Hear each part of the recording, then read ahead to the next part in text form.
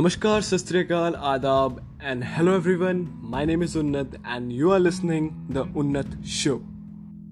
It is fascinating how today the situation of education, healthcare, and environment are so ignored by our government that nobody even cares to talk about it.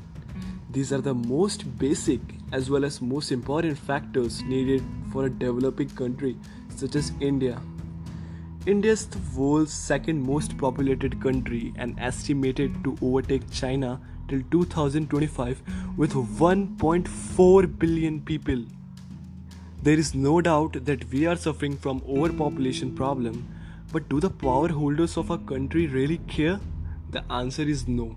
All they care about is their vote bank, which is their superior most priority, and they are not alone responsible for this.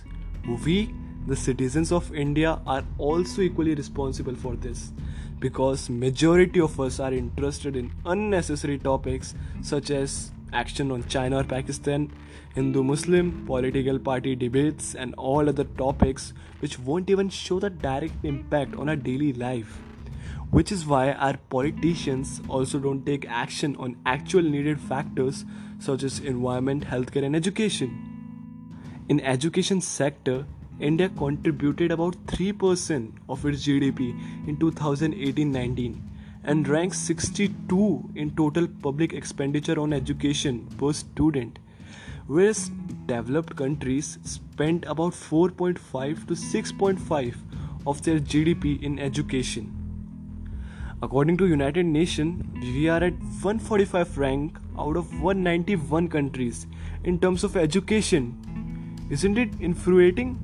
As we already know how devastated our education system is, still no serious efforts are made by our administration. Literacy have proved to be a major role in controlling population rate of a region.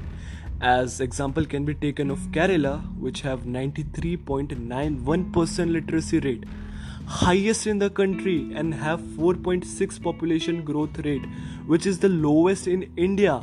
Hence, we could say literacy is inversely proportional to population growth rate.